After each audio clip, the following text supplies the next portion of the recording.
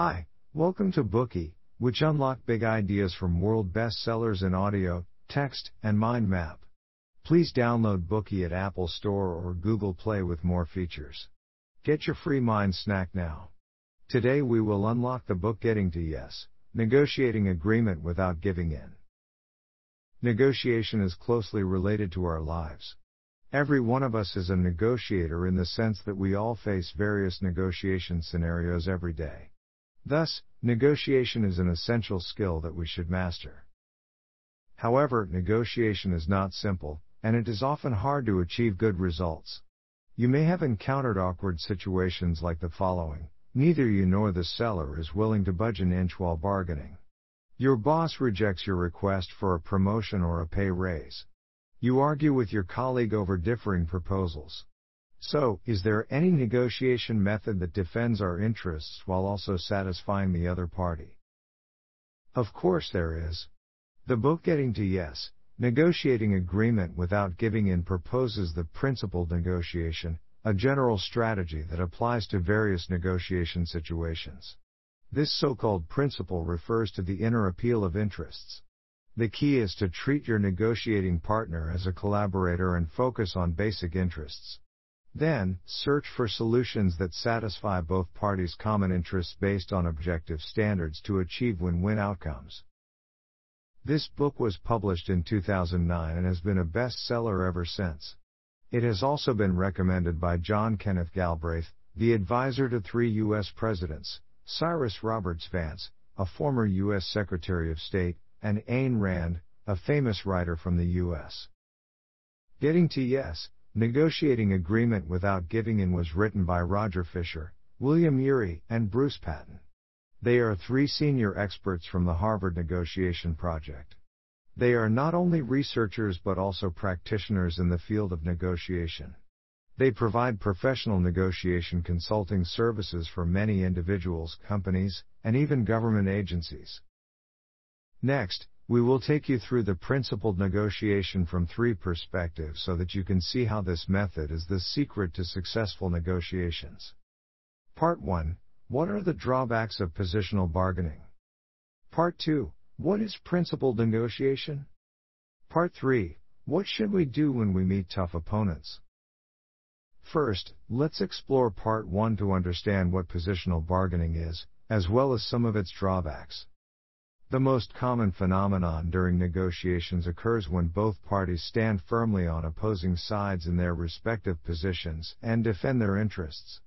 When both parties equate the idea of defending their positions with safeguarding their dignity, the negotiation is less likely to achieve consensus. Therefore, many negotiations eventually evolve into battlefields where both parties argue just to maintain their image. They simultaneously try to overwhelm the other party to such an extent that they forget their original interests. This common situation is what the book refers to as positional bargaining. Let's look at an example of positional bargaining. 2 children wanted to share a piece of cake. Their original intention was to distribute the cake equally, but while talking, one began to emphasize, "I am older, so I should eat a little bit more." In contrast, the other started to stress, "I am strong, so I should eat a little bit more." As a result, both parties gradually came to stand in their respective positions. They turned the focus of the negotiation into who is older or stronger. They ignored the fact that their fundamental interest was eating the cake. The scenario that we just described represents a typical case of positional bargaining. So, what are the drawbacks of positional bargaining? Firstly, the results of positional bargaining often fail to meet both parties' needs simultaneously, meaning that it is challenging to produce win-win outcomes. Specifically, this failure implies 2 possible results: either one party wins and the other loses, or both parties lose. Let's talk about the first outcome, where one wins and the other loses. This situation often occurs when one side's status is unequal to the other's, such as negotiations between strong and weak countries, Party A and Party B in a contract, leaders and subordinates, and so on. Generally speaking, the party with higher status will take stricter measures, while the weaker party will be more mild-mannered. Suppose both sides get themselves into a positional bargaining stance. In this case, it usually results in the strong dominating and taking advantage of the weak, while the more vulnerable party compromises to avoid additional friction. The second outcome occurs when both parties lose as the negotiation breaks down. Let's look at an example. During President John F. Kennedy's reign, the United States and the Soviet Union negotiated a total ban on nuclear testing. One of the topics was about how many inspections would be allowed each year in areas suspected of nuclear testing activities in their own territory.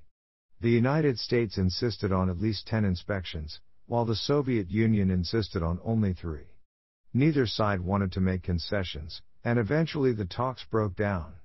This example illustrates the second possible result when positional bargaining fails to achieve beneficial outcomes: both parties lose. However, is it really impossible to reach a consensus on this issue? The United States advocated for 10 inspections per year while the Soviet Union advocated for 3 per year. Thus, the two countries seemed caught in a deadlock.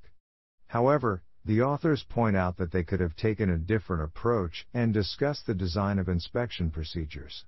For instance, by focusing on the number of days an inspection might last and the number of people it might take for each country to inspect nuclear tests in their respective territories, they might discover that they could send one person to inspect for 1 day or 100 people to inspect for 1 month. Considering the issue from this perspective might have allowed them to satisfy the United States' demand for more inspections and the Soviet Union's request to reduce interference from the other side. This way, perhaps the negotiations could have continued. However, because both parties were uncompromising and stuck to their respective positions, they failed to consider a plan that would satisfy both parties. Next, let's look at the second drawback of positional bargaining: inefficiency. This disadvantage is not hard to understand. When two parties hold opposite views on an issue, they tend to either stick to their positions or frequently alter negotiation terms to test each other's bottom line.